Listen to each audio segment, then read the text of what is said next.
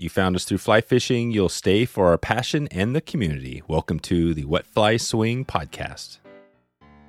Yeah, but he doesn't get it. How come fly fishermen don't get it? You only haul with the short power snap. Look for where people walk and the insides of bends and hunt those. The roof blew off and the interior walls got sucked out. And the trees are just coming up. And I mean, he's clearly not going to clear the trees. It is not a fly fishing story. It's a story about me trying to understand my brother through fly fishing. Welcome to the Wet Fly Swing Fly Fishing Show, where you discover tips, tricks, and tools from the leading names in fly fishing today. Before we get rolling here today, let's hear from our sponsor. Bear Vault has the perfect solution to keep your provisions secure while heading into the backcountry this season. Bear Vault builds a rugged polycarbonate locking canister that keeps bears and other wild animals away from your food. Proper food storage is one key to an epic trip in the backcountry. Please head over to wetflyswing.com/bearvault to check out this must-have solution for the outdoors now. You support this podcast and your safety this season by clicking through that link right now. We've been waiting for you. Follow our guests, follow us on Instagram, and share this episode and the love if you enjoy this podcast. And we are live in 3, 2, 1. How you doing, Darren? Dang good. How are you, Dave? Good. Glad to have you back on the show.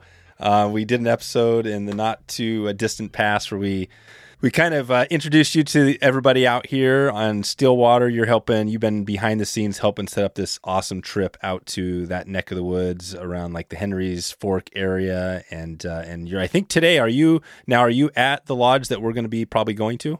I am. I'm actually sitting at in one of the cabins at the Pines is the name of the lodge here in Island Park. Yeah, so you're at the Pines. So tell us right now, let's straight up, because today we're giving away, this is part of the week where we're giving away this massive, amazing trip and a bunch of gear.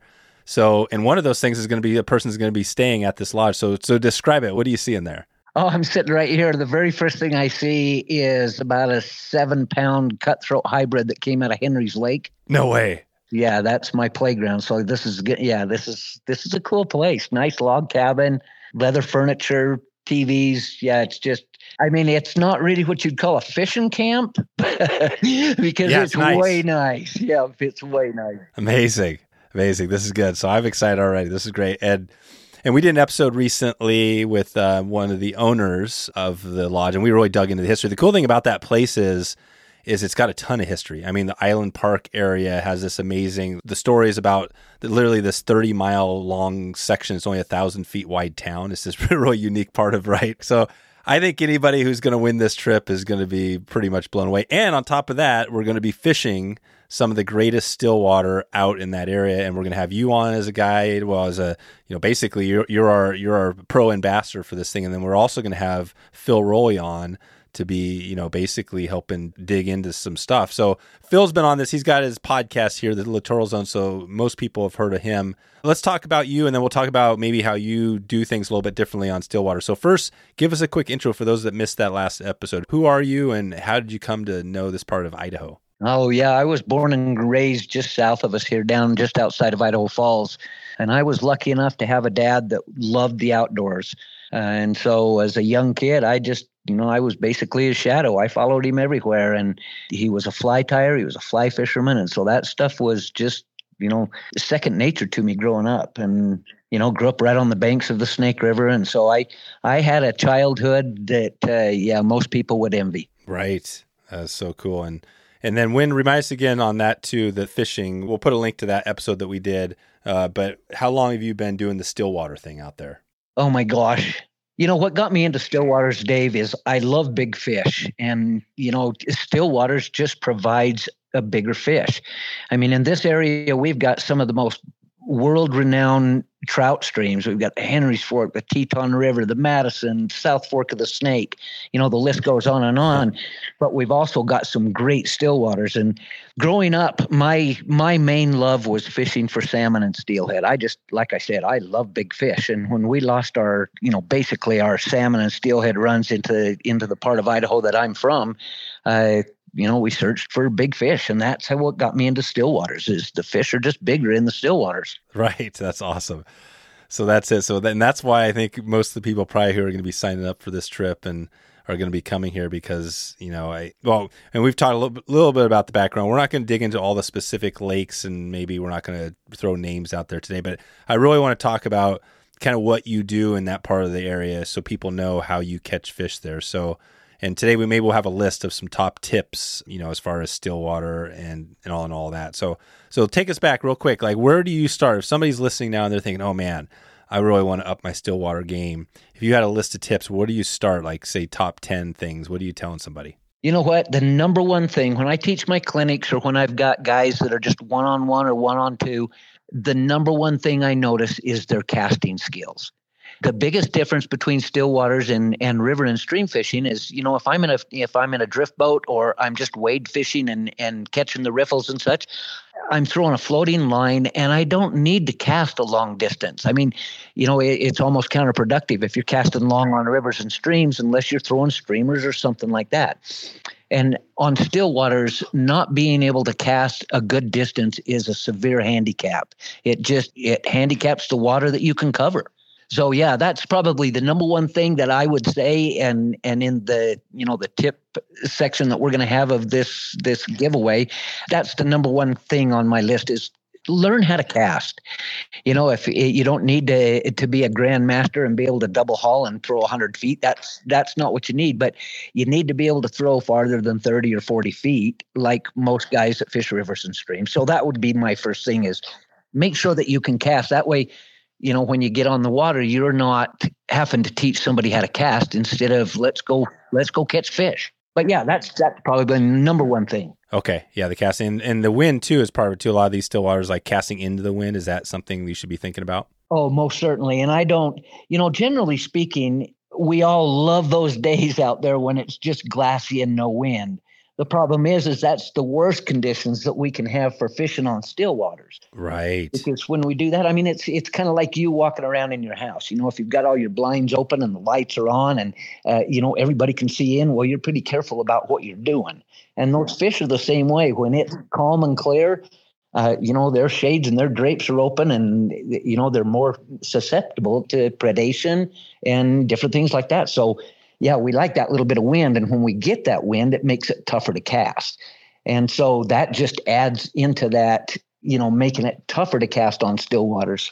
So, and that's the reason that we use a little bit heavier rod. Most guys are going to use a 6 or a 7 weight rod, which is, I'm not going to say it's heavy in the trout game, but it's definitely not a 4 or a 5 weight. But that's mostly because of casting into that dang wind. Okay, that's great. And so, and what would be something you tell somebody if they're struggling with casting into the wind? How do they get? Is that the double haul, or is there other things they can think about? The number one problem most people have with their casting is timing.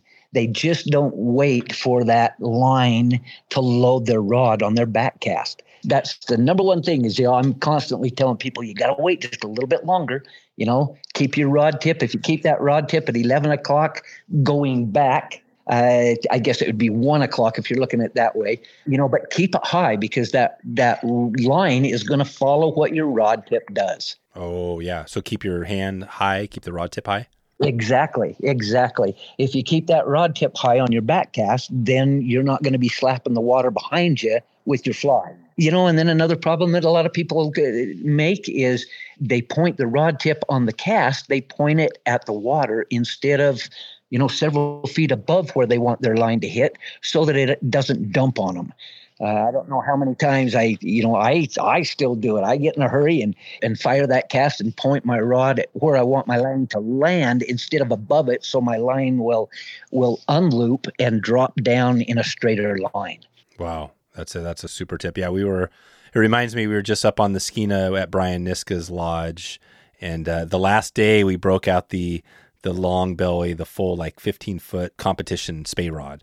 And, in that one, it was the same thing. He brought it back and I made some casts, and, and the good casts are the same thing. He said, when you go back, look up at that eagle's nest behind you and point your rod up there, arms high. And then when you shoot out, point towards some area towards the horizon, like get some, like let it shoot out. And it's kind of the same with single, right? You want it to shoot out there a bit. Most certainly. Stop that rod at 10 o'clock on your cast, and that way your line will shoot out above the water and then fall down on. And that falls right into line with one of my favorite tips, and that's to keep that straight contact line from the minute you start your countdown to when you start your retrieve. This morning I was out fishing on Henry's Lake, and we get lazy sometimes. I make my cast and I give it a couple of strong strips to make sure that I get all my line from my fly to my rod tip in a straight line.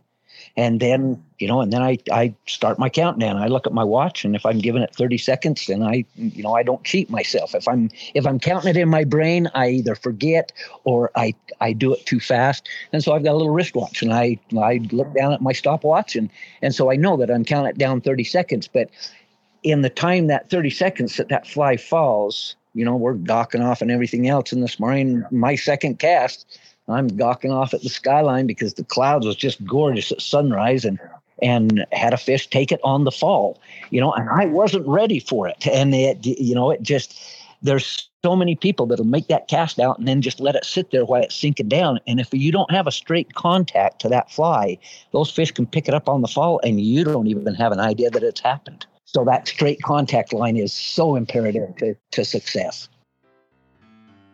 Today's episode is sponsored by Chota Outdoor, legendary comfort and equipment you can trust. Chota insists on the finest materials and craftsmanship. You can assure you have the highest standards of quality.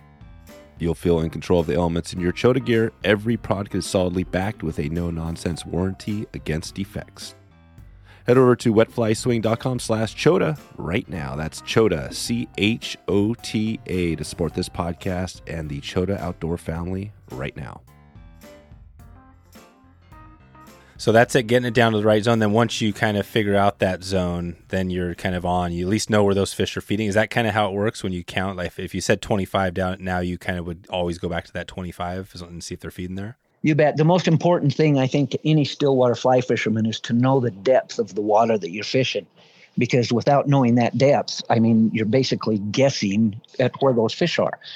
So if you know your depth, either using your fish finder or your sounder, or even a piece of weight on a line and drop it down and measure it out. But it's imperative to know what your depth is, because that way you can count your fly down and be consistent with your presentation to those fish. If I count it down in 30 feet or for 30 seconds, depending on the fly line, there's so many variations that come into that, and that's a rabbit hole all its own. But just for example, most of the lakes that we fish around here, we're going to be fishing in less than 10 feet of water. There are exceptions to that, but most of that allows us to use either a hover or an intermediate line. Now, a hover is going to sink at about 1 inch per second. An intermediate is going to sink anywhere from 1.5 to 2 inches per second. So you can get that down. If you're in 10 feet of water, you're going to count that down. And a lot of people got to remember that it's not just the fly line we're counting down. We're also counting down our bug, because if we're using a bigger bug, that bug's going to sink faster than what our fly line does. And so it doesn't do any good if we're counting down 30 seconds to get our fly line down in the zone of the fish if our fly is already laying in the moss. So you gotta, there's so many variations as far as leader length and leader size, and whether we're running one fly or two fly, that's part of that puzzle that you've got to work out. I love stillwater puzzles. Yeah, that's it. That's what we're going to be solving the puzzle today on some of this. So how was Henry's? That is a lake we might actually fish when we're out there. Take us there a little bit today. What did that look like? Were there a few people fishing? Yeah, today it was a challenge. The fun thing about Henry's is those fish can turn onto a bug, and if that hatch or that bug that they're keyed on will stick around for a while, we have a pretty good time for a couple of weeks. But these fish up here can be so fussy that you can find a bug one day and the next day they don't want anything to do with it. And so every day, and this is no different with a lot of stillwaters, is every day you have a little bit of a puzzle to figure out. This morning I made 26 bug changes. Wow. Yeah, every one that I take off, I put in I've got one of my Montana Fly Company boxes has got a foam fish on the front of it. And so I start with a clean slate, and as soon as I cage a bug, I put it on the fish, and I had 26 of them this morning. That's pretty cool. It's frustrating. I usually only give a bug about 6 casts. And in some of our lakes up here, they can be so keyed on one bug that it doesn't matter what you put in front of them. If it's not what they want, they can be as selective as any stream fish, whether it's on the Henry's Fork or the Madison. They can be every bit as selective as that. And so part of that puzzle is figuring out what those fish are going to eat. Gotcha. Okay. And what is the typical technique and flies you're using here? I know you do some streamer stuff. Do you do a mix of things out there? I do. I start, generally speaking, on most still waters early in the morning before the sun comes up. You can get away with the larger patterns, your crystal buggers and your woolly buggers, your bigger patterns as far as that goes.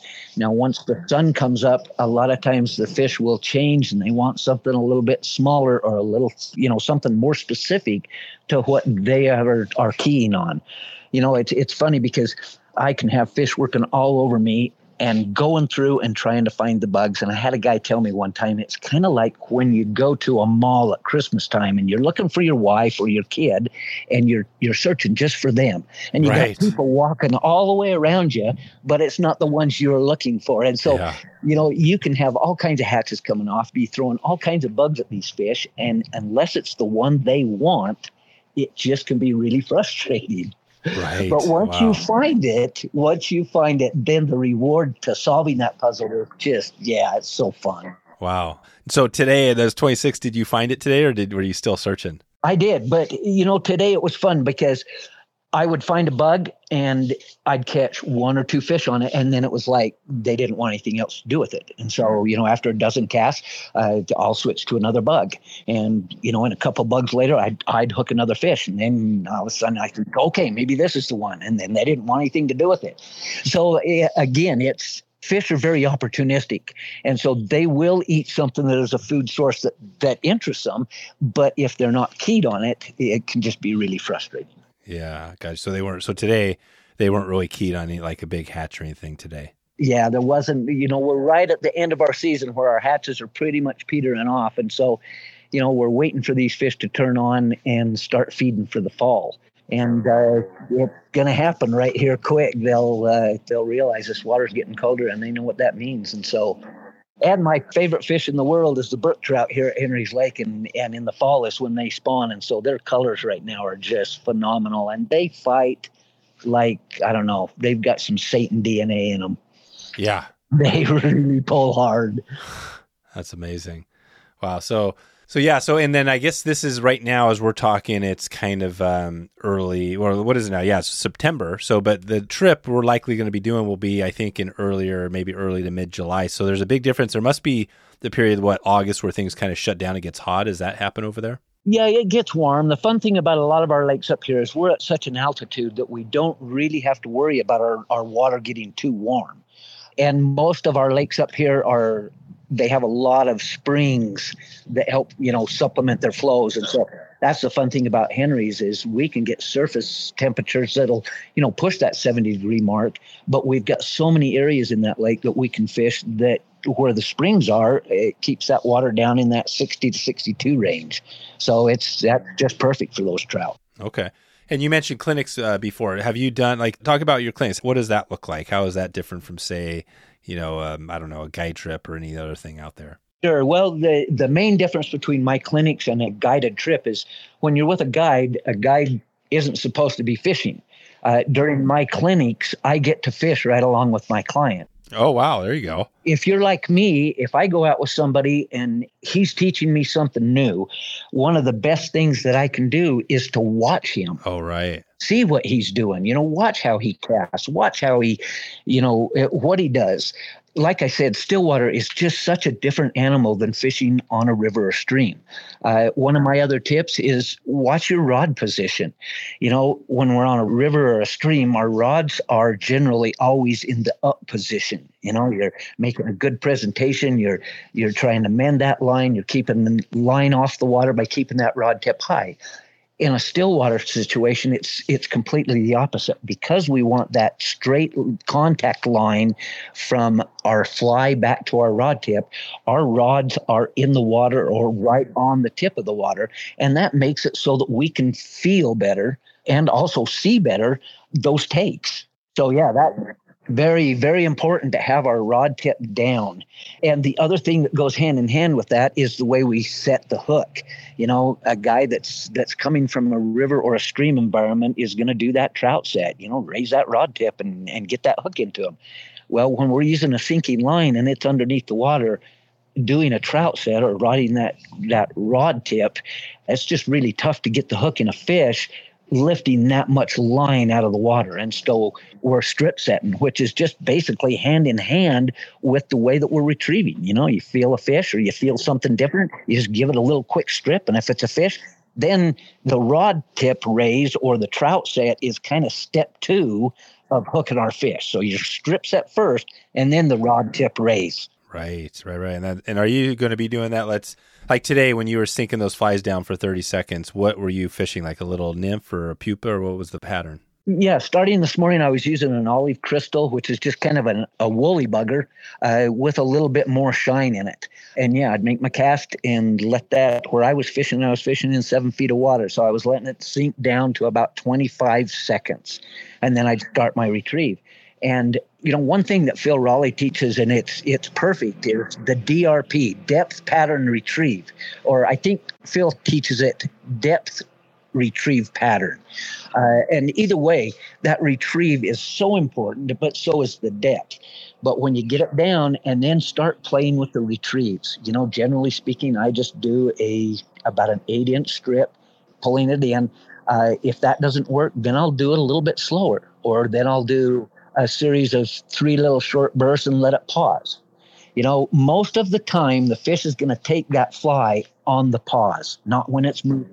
And so the pause part of a strip or a retrieve for a fly fisherman on a Stillwater is really, really important. That pause, you know, if you work that pause into it, yeah, a lot of times that's when those fish will take it. Gotcha. Okay. And are you ever doing a super fast strip on these guys? Yeah, depending on your water conditions, depending on how the fish want it, as far as your strip, you know, what speed will they do it? I mean, it's always fun when you can speed it up, because then when they hit it, there's zero doubt that it's a fish. And a lot of that has to do with the pattern that you're using. If I'm using a small bait fish pattern, you bet we're zipping about, you know, pretty quick. But we got to remember that there's not a lot of critters as far as bug life in Stillwaters that move very fast. You know, we've got our bait fish, and some of the leeches can move pretty quick. Some of the dragonfly nymphs can move pretty quick. But for the most part, they're pretty slow movers. Yeah, that's right. Wow, this is great. So Henry's is kind of known for it can get large fish, right? Some pretty big fish. Oh, you bet. Yeah, you can get fish in the double digits. Yep. And how many other lakes are around that area? If you were to drive around within, say, an hour, there's lots? Oh, my goodness. Within an hour of where I'm from in Idaho Falls, if you took an hour and a half, no matter which way you went, you've got Stillwaters all over the place. If you go down south, you've got Daniels Reservoir, you got Chesterfield, you got 24 Mile. If you go west, you got Mackey Reservoir. Now, Mackey Reservoir, which is one of my favorite Stillwaters up here, but they just lost the control of one of their head gates, and so they have to drain that complete reservoir this year, and it's going to kill that fishery for about 4 or 5 years, and it just breaks my heart. Oh, wow, yeah. Yeah, that's sad. However, it'll come back in a few years, but then if you go north, you've got Clark Canyon Reservoir, you've got Henry's, you've got Hebden Lake, you've got Greevy Lake, you've got Cliff and Wade Lake over into Montana. So we've got a plethora of really good world-class Stillwaters up here. Wow, that's great. Yeah. So, and you do a lot of the streamer stuff. So like woolly buggers and bigger thing. I mean, what would be is a woolly bugger, would that be a big streamer? What other streamer type flies do you use? Yeah, a woolly bugger, a lot of times if you're going to use some of your minnow imitations, I love the one that Cheech down at Fly Fish Food come up with, the baby fat minnow. That's one of my favorites as far as on Stillwaters.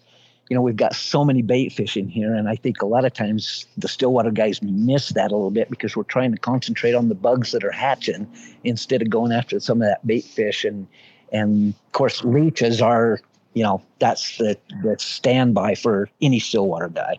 Yeah. What is the deal with leeches? So leeches are these things, in the black woolly bugger, and there's things that imitate. And is it actually like what type of leech? This is just there must be like many species of leeches. Is this a pretty common type of? It's not the blood sucking leech, right? Oh yeah, you bet. There, in fact, a couple of weeks ago, I had a couple of my grandkids up here, and they were playing down on the beach while I was out fishing. And yeah, when we got back in, they had several leeches that they had peeled off them and put in a cup because they wanted to know what they are. All of the bathrooms, the restrooms up here have got a big sign. There are leeches in this lake. Oh, so these leeches will suck your blood. Yeah, oh yeah, they'll stick on you, but they are they're probably the widely, next to a chronomid, leeches are probably the most abundant food source for a fish year round. Oh, right. When the lake freezes over, there are still scuds and leeches and all the little nymphs, the dragonflies, the damsels that are moving around. So they have plenty to eat that way. But yeah, leeches are definitely a staple. And if I only have one pattern to fish a stillwater with, it's going to be, a real sparsely tied black and blue leech. Oh, black and blue leech. Right. Like just chenille and hackle sort of thing. No, it's Arizona semi-seal. Oh, semi-seal, makes it black and blue. Yeah, Phil calls his pattern the bruised leech, and it does. Black and blue, that's it. It does, but that blue has a little bit of shine to it. And those fish, trout in general, that black color is a good color. That's really cool. So Phil, this is pretty awesome because, this week we've got a great week because it's all Stillwater week, and you're on.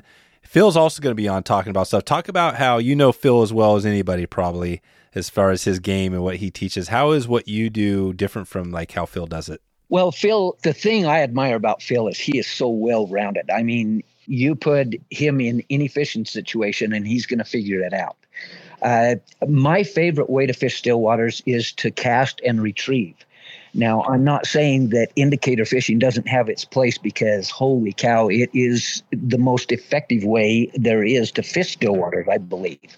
And I tell you what, when I take my grandkids out, there is nothing better than watching that indicator go down. I mean, it takes me back to the old red and white bobber days when I was a kid, Right. So, yeah, there's a thrill to that. But to me, getting your fly down underneath the surface and retrieving it, that's the way that I like to fish. That's the way that I teach. I'm not saying that indicator fishing isn't a way, a good way to fish still waters, because it is. I mean, we go down to Pyramid Lake all winter long, and that's a very good way to catch fish down there. But stripping, to me, the tug is the drug, and to be able to feel that fish take, or to be able to me, the best thing is to figure out when a fish takes it and you don't feel it. Are you seeing it, or are you just recognizing that your line all of a sudden feels just like it's a little heavier than a normal retrieve? Right. Like they're just kind of like just barely touching it, like just checking it out. Exactly. Yep. In my opinion, the difference between a good stillwater fisherman and an exceptional stillwater fisherman is those guys that are really good at it are able to recognize those subtle takes. Dave, I would bet probably half of my takes, I see my line move before I feel the tug. Otherwise, when you make your cast and you start retrieving, every time you retrieve and you pause, your line pauses, which gives you the little S's in your line. Now, a lot of people say, well, you got to get those S's out of your line as quick as you can because you're not going to feel that fish. That's true, you're not. But you're not ever going to be able to keep them out of your line completely on a retrieve. And so what you need to do is watch that line. There are so many times that those little S's will straighten out on my pause, and that's when I know that fish has picked it up. And so my strip is basically my hook set. And so watching it, I would say probably 30% of my hookups come from seeing my line move rather than feeling that tug of the fish taking it and turning. Gotcha. So you're stripping whatever strip you're doing, and you're getting the S. And if you see the line straighten out, there's a good chance that's a fish. Oh, most certainly. You bet. If I see that line straighten out, I'm stripping fast, because most certainly that's probably a fish that just made it do that. And most people, you're stripping in and you're feeling for those fish, and pretty soon you're gawking around and you're watching the pelicans and you're watching the greabies, and and all of a sudden you feel that little teeny slight tug, and you give it a strip set and you feel that fish just as he's gone, because you didn't see him when he first picked it up. So if that fish first picks it up, that line is going to move. It's got to. Something is making it move. And if you're watching it, you'll see those fish pick that bug up. Wow. What type of, what's your leader length for the Henrys that you're fishing there today? How long and what were you using there? Generally speaking, the shallower or the clearer my water is, the longer my leaders are. My leaders at Henry's will be anywhere from 11 to 15 feet. And that is just for a single bug. If I'm going to throw a dropper, and I don't fish droppers an awful lot, I generally fish a single fly. But if I'm going to fish a dropper, then I'm going to lengthen that out to 15 to 18 feet maybe, because I want my first fly to be about 9 feet from where my fly line and my leader join. And then I want at least another 5 feet or 6 feet between my first fly and my second fly, so that I'm not alarming fish by having two flies close together, but also it allows those flies to work the way they're supposed to. Yeah. Wow. You want that movement. Yeah, you got to have that movement. And if you've got them too close together or on a too short of a dropper, they're just not going to move the way they're supposed to. Very cool. So, okay, yeah, we're on. So we got the leader, we got the flies, and like you're saying, so, I mean, it's pretty straightforward. The lines you mentioned, there's the intermediate, and then the hover is the line that's, which one sinks a little faster? Which one's the faster sinker? Yeah, the hover is the slowest. It's about an inch per second. And the intermediate, and, a lot of different manufacturers make that intermediate, and it sinks anywhere from 1.5 to 2 inches.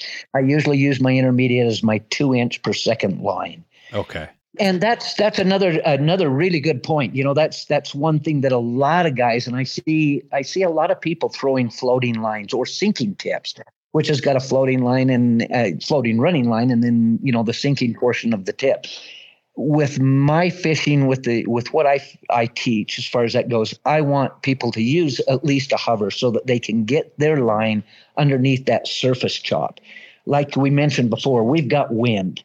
And if you've got wind and you've got a fly line that is sitting on top of that water, the wind is going to create a belly in that. And that's going to make it tougher for you to feel when a fish picks that bug up. And so with the hover, the thing that I like about it most is it's very similar to a floating line in that it stays real close to the surface, but at the same time, it gets under the surface so that wind doesn't create that belly in your fly line. Right. Yeah. So you don't use a dry line very often out there? I do not. I haven't had a dry line on in almost 2 years. The last time I had a dry line on fishing Stillwaters is 2 years ago. We caught a day up on Hebgen when they were gulping. And we had a blast throwing little atoms. All right. They ate them up. It was a blast. It was like, that's the best day of dry fly fishing I've ever had on a lake. Nice. And so in July, what's it going to be like there? Is that going to be, what's the fishing going to be? Is there going to be some hatches? Oh, we're going to have a blast. Yeah, the first 2 days of this school, and this is something that folks need to know. The first 2 days of the school, we are going to spend on a private ranch called Sheridan Creek Ranch, and they have got a lake out there that is a natural lake. It was enhanced by a dam that made it so that the water would stay deeper over the winters. But they have done some really good work on that ranch as far as the restoring everything. It was an old cattle ranch, and that's exactly how they ran it. Trout, that wasn't even an afterthought with those guys. Well, the current owner came in and really wanted to make it a special place, and he's done that. This lake that we're going to get a fish, they put rainbows in it, and we have a really good time.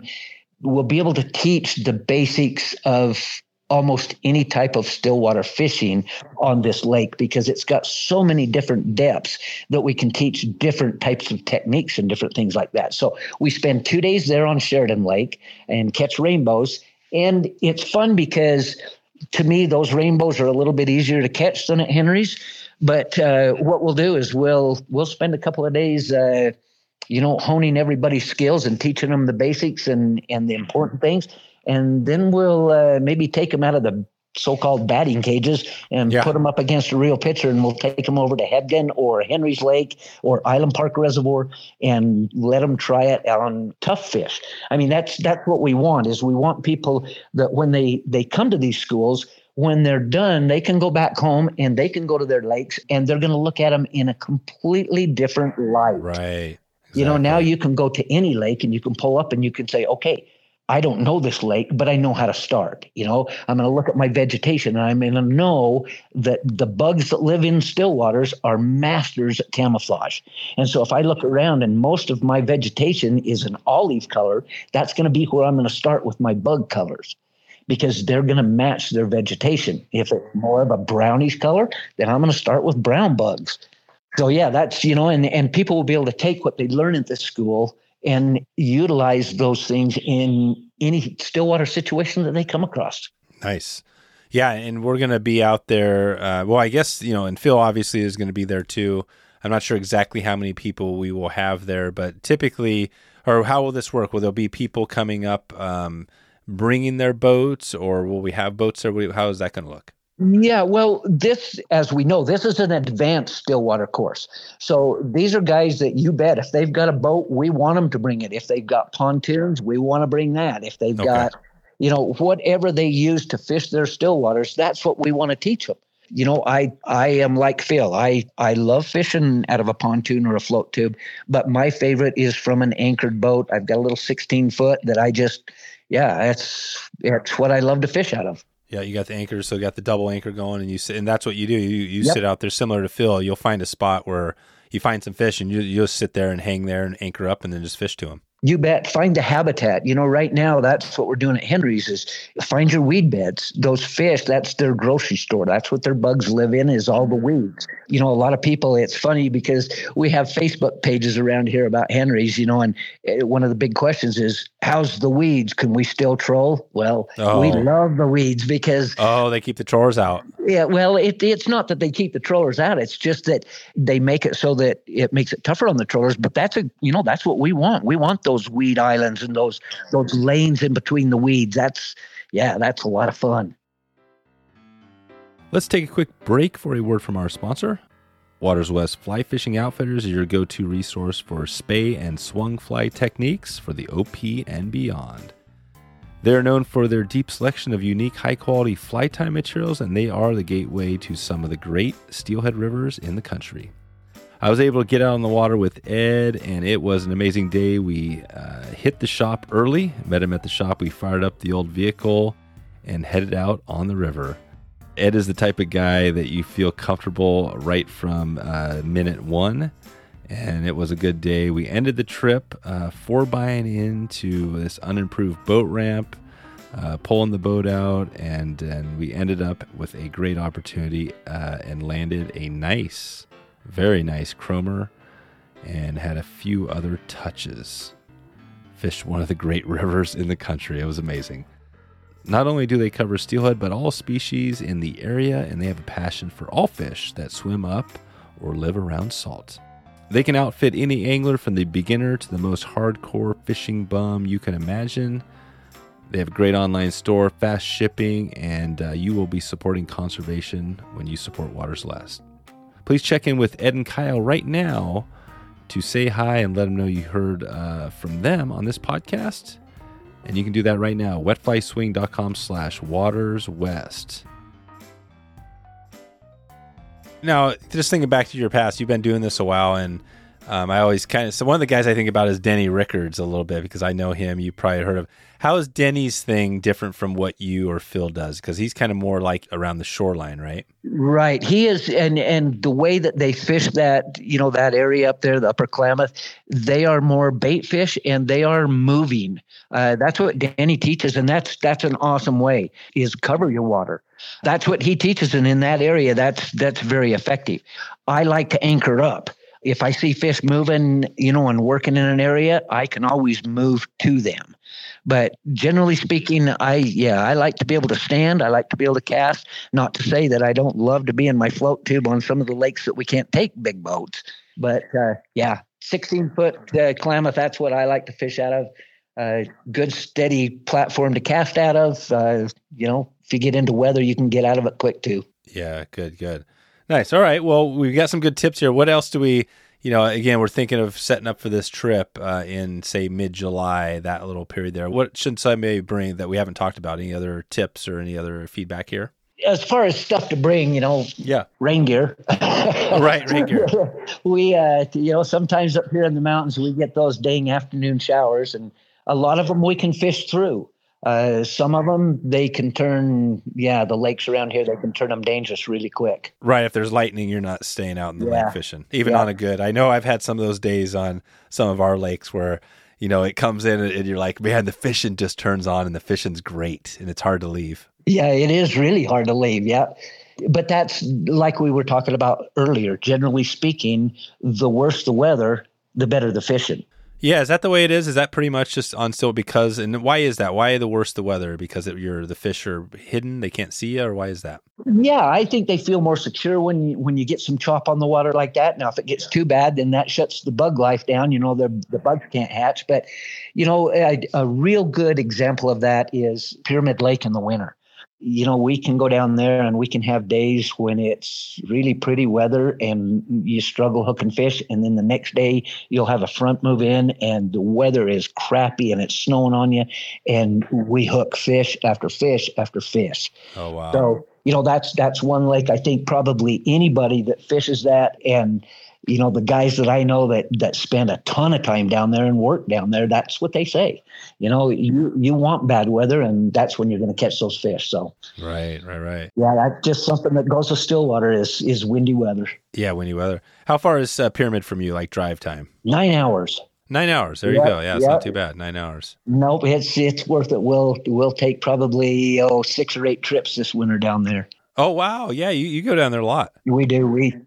So there's just nothing going on in the winter up where you're at. Yeah, everything's frozen up here, and unless you like to ice fish, and I don't ice fish, so I don't know. Fishing and stomping my feet to stay warm isn't what I like to do. And then on the other hand, I'll go down and stand in cold water at Pyramid on a ladder and let it slap around me because you get a chance of catching one of those big 30-pound fish down there. God, I know. I still need to get down. That's my next. Well, if you've not done that, Dave, you've got to do it. Yeah, Pyramid. For those that I think most people know, but yeah, you got the ladders, and that's pretty much the kind of the unique thing about that area, these ladders. But it's just the chance for a gigantic, and then cutthroat trout is unique, right? These gigantic cutthroat. Yeah, they're big. They're big fish. The only problem with Pyramid is most of the good fishing is in the winter when the water is cold. We always say if those fish down there fought like the fish up at Henry's, you'd not land one. You hook a 20-pound fish that fights like these fish around here, and they'd rip you up. Now, when the water is warmer, opener is here in another couple of weeks, and that's a good time. But the fish are tougher to get to because they're not as close to the bank, and so you pretty much got to have a pontoon or a float tube or a boat to get to them. Okay. Well, let's break out a few more tips. I think we're doing good. We're over 10 now, so let's see if we can get a few more. What else we should be thinking about? We're out there, maybe Sheridan or Henry's Lake. What else are you telling somebody to be thinking about? Well, I guess whether we're at Sheridan or Henry's or any place else in the country, I think probably the number one advantage you can have as a Stillwater fisherman is to tie your own bugs. I don't know how many guys have called. Well, I do. 6 this year have called me and said, "Hey, can I get you to tie me some of your bugs?" Oh, really? It's not that I don't want to help people, because that's exactly what Stillwater Fishing Co. is all about is educating people and getting them to realize how much fun Stillwater fishing is. But if I'm tying bugs for everybody, then I'm not spending my time on the water. Exactly. But the number one thing that I see about flies is I go into the fly shops and they're too big. They're too gaudy. They're catching more fishermen than they are fish. Most of your Stillwater stuff are thin and sparse. Right. Now, I'm not saying that every once in a while you don't find something like a dragonfly nymph or, one of my pet flies that we call the dragon. We don't know what the heck it looks like. It's kind of a woolly bugger, maybe with a little bit of flash, and it's got a short tail.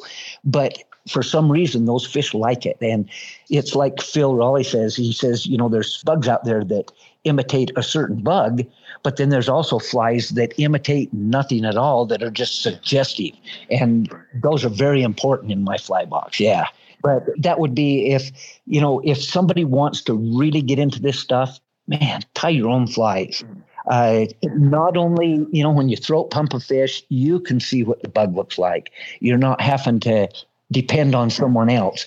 Now, granted, it's a hobby that can sometimes take a lot of time to be proficient and good at. But Dave, there is nothing, I don't think, more satisfying than figuring out a puzzle and finding a bug that the fish are eating that you've tied. This is my pattern, and all of a sudden you're in a group of, 5 or 6 boats out there, and you're the one that's catching fish, and it's on a pattern that you designed. That's just way cool. That would be a great tip for anybody. And it's a hobby that you can do when you can't fish. Winter is for tying bugs, Well, and you don't lose a lot of the thing with the Stillwater too. You're not losing a ton of flies, are you, out there? No, I mean, there's some wood, but yeah. Yeah. This morning I lost one bug. I'm sure it was just a stick or something on the bottom, but I lost one bug. So, you don't lose a lot of them. But on the other hand, if you're not losing flies and if you're not hanging up on the bottom, you're not down where the fish are. So you're going to either be dragging up some pieces of moss and weed, or you're going to be losing some bugs, or you're not fishing where the fish are. Yeah. Okay. Yeah, you're not getting down deep enough. What's the balanced leech? Is that something that you fish? Could you fish that with I'm not even familiar with how Phil does it, but talk about that a little bit. You can fish the balanced leech with a retrieve. I've got patterns that are just straight patterns that aren't balanced that I prefer better. But I've also got a whole box of balanced stuff for when we have to use an indicator. Oh, okay. So with the balanced leech is really indicator specific. It is. Yeah, it is. It's, most of the bugs in a Stillwater are going to be moving in that horizontal path. If they're rising up to the surface, they're going vertically, but most of them that are moving are going to be in that horizontal path. And that's why the balance stuff works so good as under an indicator. The old style, they were hanging vertically. Now with a balance style, they're hanging horizontal like they're supposed to. And they're much more effective that way. Wow, that's cool. You mentioned the throat pump. I remember I was on the lake up in Canada with Phil. We were on the same boat. And he caught a fish, and it was one of the first ones, and he pulled out the throat pump, and he demonstrated how to do it. It was really cool. I hadn't done it in a while, and I got a video of it. And then I put the video on Instagram, and instantly I got a bunch of, a few comments that were just like, oh, this is bad. No. So it looks like some people that haven't seen it looks like you're really doing some pain. Talk about that. Is the throat pump okay to do to the fish? Is it hurting him? Oh, very much so. Very much so. And it's a key to figuring out not only what the fish are feeding on, but what they're feeding on right then. Otherwise, you can pump stuff out of a fish's stomach, and it could be what he was eating yesterday. Basically, it's not really pumping their stomach. You want to pump their esophagus. You want what they ate in the last hour so you can see what they're feeding on. And if you take a throat sample like that and you do it right, it doesn't harm that fish whatsoever. None whatsoever. Yeah. Can you describe kind of how you do that? It's like a little bulb syringe type thing, right? Yep. It looks like a miniature turkey baster. And what I do is I get the whole thing wet and I squeeze some water in and out of it just so that everything is wet and lubricated. And then a throat on a fish, if you gently push it in, you can feel it when it starts to kind of grip around it. That's when you know that you're in the right place. And you put it down in there with the bulb pressed in so it's depressed. And then as soon as you get past that little suction point on the fish's esophagus, release that bulb and it'll suck what's right there in that esophagus out. And then, you gently let the fish go and he's happy, maybe hungry, but he's still happy. Yeah. And you've got a sample of what he's been feeding on. Right. There you go. And that's it. And the fun thing is if those samples are moving, then you know that's exactly what he's eating right now. Wow. Yeah, that's it. God, so yep. So then take a look throw it in a little white container with some water. Yep. And then you could see, and typically, and what are you going to see if you did a throat pump like that, typically on a lake, say this Henry's Lake or Sheridan, what might you see? What's that going to look like? Well, depending on the time of the year that we're going to be having this school, if you throat pump something at Sheridan, you're going to find lots of chronomids. You are going to find a few of our early damsels coming off in July. And you're going to find some of the caddis, maybe a few of your, different mayfly species that come off there. But yeah, there's all kinds of stuff. Bloodworms are a big staple of fish up here. Early in the year at Sheridan, we'll throat pump fish that will be just clear full of nothing but little, 1/2-inch long little bloodworms. Gotcha. Yeah, little bloodworm. Cool. Right on. And let's say and you fish Sheridan. Have you fished Sheridan a little bit? You bet. I fish Sheridan quite a bit earlier in the year because that's where I do my clinics. Oh, okay. Because it's private water, we can do our clinics there. And there's plenty of room. We're not having to worry about, it getting overused and different things like that. So it's a great little reservoir to teach. Yeah. So that's where we're going to be. So what will that look like on day one when we get out there? We'll probably, we're going to have, like you say, you're sitting in the Pines right now. You're in the lodge, which is this really amazing lodge. They're going to have super awesome food. We're going to have all the, the drinks. It's just going to be an experience. But, day one, we're going to be heading out to the lake after breakfast probably. And take us there? What's that going to be like? Is that about like a 20-minute drive or so? Yeah, it is. It's about 20 minutes. We drive down, and it's really cool. What's really cool is when you drive up to it, there is just a gargantuous mansion that looks out over the lake. That's only used like a week out of the year. But really? Here's a good one for you, Dave. It's got 17 bathrooms in it. What? Yeah. Who owns this? Is this is this Donald Trump? No. The gentleman that owns Sheridan Creek Ranch is Frank Vandersloot. He owns Melaleuca, which is a wellness company here in Idaho. Oh, okay. Yeah, it's huge. But yeah, he's the one that went in and bought it several years ago and told the stream restoration company to make it better than anything they've ever done before. And oh, wow. It's an amazing place. But yeah, we're going to go out there. And of course, the very first thing that we're going to do is make sure the guys can cast good. And then we'll teach them the basics as to, when you pull up to a new lake, what are you seeing? Use your senses. And that's another one of my tips is when you're out on a lake, generally speaking, it's quiet. And if there's people around you and there's somebody catching fish, listen to what they're saying. Take a pair of binoculars. And I've had more than one guy say, what are you looking at? Well, I'm watching you. With a pair of binoculars, you can, a lot of times you can tell how, when he makes a cast, if the bug, if it splashes big, he's using a bigger bug. If you can't see it splash, he's probably using something small. It's easy to watch and see how long he's counting it down before he starts to retrieve. There's all kinds of things that you can learn by watching other guys, especially if they're the ones that are being successful. Yeah. Nothing aggravates me more than being on a lake and not being able to catch the fish that other guys are. And so, like Phil says, never quit learning. Man, if I see somebody that's catching fish and I'm not so bashful that I won't go up to him and say, geez, what are you doing that I'm not? And on the other hand, if I have people come up to me and ask me that, I want them to have a good time. There's nothing better than seeing somebody that you've helped all of a sudden solve that puzzle, and they're the ones that are giggling and hee-hawing because they're hooking fish. Yeah. When everybody's hooking fish, that's kind of a cool place to be, right? You bet. That's a good feeling. Better than just one boat hooking fish, nobody else's. It's better when everybody's hooking fish. Yeah. Granted, I won't lie. We get a lot of tourists up here, and we get a lot of people that come in here and figure, we're on Henry's Lake. This is world renowned. This isn't going to be a problem.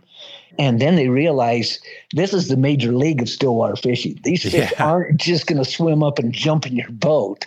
They're tough fish to catch. But once you figure that puzzle out, it can be so fun. Yeah. That's kind of why it's fun, right? It's like a lot of these species, the muskie, permit, some of these things that are the hardest fish to catch, but that is kind of why you do it, right? Yeah, and that's one of the biggest problems I have with the wet fly swing is every week I listen to something and I have to add something else to my bucket list. Right. Now I got to go fish that. Now I got to go chase that. That's right. Yeah, I know. Yeah, I hear you. I do. It's I started this thing thinking I'm going to be getting around all over the place, but then you realize wow, yeah, there's no way in hell am I ever going to get around to everything. Yeah, that's like up in this area. I would love to go down into California and fish Upper Klamath and Crowley Lake and everything else like that, but I'd love to go to BC or up into Canada and fish some of that stuff. But we've got so many good waters down here. It's just hard to justify traveling a long ways when you've got really good fishing right here too. I know. Yeah, it's pretty good. And that's part of the thing, why this is so cool. We're doing a Euro school thing, which is amazing. And now this Stillwater thing. And it's just this part of the world, and the dry flies, right? This part of the country is just, it's one of those spots. And like you said, you got the Madison not very far away. I don't know if it's the mountains, if it's the water, whatever it is, it's just one of those hot spots for trout fishing. This is the golden circle for trout fishing, this area. So, yeah, it's going to be a blast when those guys come up here, and it's not just the Stillwater, but it's just, the whole area is just really cool. Yeah, I can't wait. It's going to be fun because we're going to be sitting there, not too long. We're going to be sitting there with a beverage at these at these amazing cabins, kind of hanging out. You know what I mean? It's going to be a good time. Having a couple of fly tying vices out and having everybody around and watching Phil tie. And I'm sure there's going to be other guys that, that are going to be very proficient at this. And it's fun to see, like Phil says, never quit learning. And I think Stillwater fly fishing is probably the frontier of fly fishing right now. Euro nymphing is running its course, and it's ran big. And one of the biggest advantages with fishing lakes and reservoirs and ponds is they just don't get the pressure that the rivers do. Like we've been mentioning, we've got these wonderful world-class blue ribbon trout streams around here. But sometimes, they get so crowded that it takes the fun out of it. This morning, the parking lot at Henry's had 17 boat trailers in it, and I saw 4 other guys fishing around me. So generally speaking, you can go on a Stillwater and find plenty of water to be all by yourself, or if you want to fish the marquee places, there's certain etiquettes that make it fun for everyone. And that's simple. Yeah, it is. It is. No, this is going to be perfect. And maybe give us one more tip as we get out of here, because I think we're pretty close to 15. We might already be over it, but what else? You got one more big tip that you think somebody's up there and they, that's always the thing. They're struggling to get that fish. What are you telling somebody? Be patient. Oh, yeah. And the other thing that I would say is when you think you're deep enough, go a little bit deeper. Last week, we were fishing an area here at Henry's that has got some really good lanes in the weeds. And I was fishing with a hover line, and I was only in 7 feet of water. But I was using a smaller bug, and I kept counting it down to 30. And I knew that there were fish working around me because I could see them. And my son was the one that says, "Dad, let's lengthen our leader a little bit and count it down a little bit deeper." And then we started picking up fish. We were counting it down to 45, but we'd gone from 11 foot of leader to 14 feet. And so that plays with, not only the action of your fly, but the time that it takes for that bug to sink. And it allowed us to go with a little bit slower retrieve because our bugs weren't sinking as fast. And again, there's so many pieces to that puzzle that it could be, you could have the right bug, you can have the right depth, and you need to change your retrieve a little bit, or vice versa. Right. Maybe you're at the right depth and you've got the right retrieve, but your bug needs to be different. So, there's just so many different things, but once you get it figured out, then the reward. Right. How do you change your retrieve? Like if you're talk about that as you're walking, let's say, you got your change your bug, you got your depth. Let's say you think you're at the right depth and you think you have the right bug. Then what would you be changing your retrieve to find them? Yeah, generally speaking, when I first start, like I said earlier, my basic standard start retrieve is about an 8-inch strip. And between that, it probably takes 4 seconds to do a strip and the pause and go back up. And so that's the way I start. Now, when the fish are really fussy, then I have to be my bug. Otherwise, if I'm a bug and I've watched little damsels moving and I've watched cronies and all of these different bugs, if you observe them, and any good fisherman or anybody that's good at anything that they do know their sport. So know your bugs, know how they move. My first thing is if my 8-inch strip isn't working, then I'm going to go back to where I enhance my pause. Otherwise, the time between I'm moving my fly, I'm going to let it pause a little bit and let that sink. Because then when I start my retrieve again, it's going to pull it back up a little bit. And that's more movement. Okay, so varying your retrieve. Another favorite retrieve I've got is doing just a quick little strip, about 3-inch strips, but do 3 of them and then let it pause. and then do 3 and then let it pause. Just don't be the same all the time. Nothing in nature is uniform. Nothing is the same. And so vary your retrieve. And a lot of times that's all you've got to do is vary it. Gotcha. Wow. And you can vary it just between casts, right? You can make a cast do one retrieve, and then the next cast, would you switch it up and do a completely different retrieve? You bet, until you find the retrieve that those fish want. And then as soon as you find it, then it's a no-brainer. You don't have to change. Depth retrieve pattern, right? Yep. And how, so if, again, let's take it back to you're to a new lake, you're out there, you're in what you think is the water where there are some fish, and you're dropping it down to, talk about that. How do you first get to that right level? How do you know, you throw on a fly you think is going to work, and then how do you know what level to get to? Generally speaking, I'm going to start and I'll go in 5-second increments. Otherwise, I'll start with a 20-second countdown. If I don't pick up anything or if I don't get weeds, then I'm going to go to 25, and then I'll go to 30. Now, as soon as I start picking up weeds, then I know that my bug is getting down too deep. Okay, so then I've got to either speed up my retrieve, use a longer leader, or I've got to, not give it as much time to sink. So generally speaking, once you find, what countdown they are, then you can be consistent. If you're doing it in your head, 1, 1,000, 2, 1,000, 3, 1,000, that's fine. You're getting a good ballpark of what you're doing. Otherwise, if all of a sudden you're picking them up at 20, but generally speaking, if you take a watch and you look at how accurate you are in your 1, 1,000, 2, 1,000 countdown, you're not very consistent. And that's why, that's another tip is part of your equipment should be this cheap little Timex watch I've got on, I've probably had for 30 years.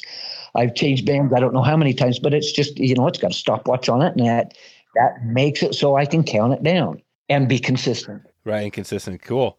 All right, Darren. Well, I think we'll leave it there for this one, and I think we'll send everybody out now. It's Stillwater. Tell us again the best website there to send them out to. Yeah, Stillwater Fishing Co. And Stillwater is STLWTR. So it's Stillwater without vowels. So yeah, stillwaterfishingco.com. You can also get a hold of me at huntsmanoutdoors@yahoo.com. And it's fun to get a bunch of emails and stuff from people that have got questions. I'm on Facebook, I'm on Instagram. We answer all kinds of questions on there. And it's just, that's what makes it fun, is taking something that I enjoy so much and being able to make it so that it's not as frustrating. We don't want people to get frustrated at it. No. We want them to be successful, because that's when they're having fun. Exactly. Yeah. We're going to do that this we're going to trip have we're doing. We're going to blast. have some fun, aren't we? Yep. And they'll learn more in those 3 days than they will in 5 years of struggling by themselves. Yeah. Let's just give a shout out to that. So we're doing so it's going to be 4 nights at the lodge. We're going to have 3 days fully guided fishing, and we talked about the waters we're going to be fishing, and we're just going to walk them through. It's going to be step by step. This is the Stillwater School. And Phil has been out in that area as well. So yeah, I think anybody that is going to come to this is going to come away basically probably feeling, like a whole nother level, right? Once they get done with the school. Oh, absolutely. Their confidence will be, at a completely different level, because now they'll be able to go to a lake and not feel intimidated, because that's the number one thing that people do. Is they pull up into a lake and it's like, wait, there's no riffles, there's no runs, there's no overhanging brush.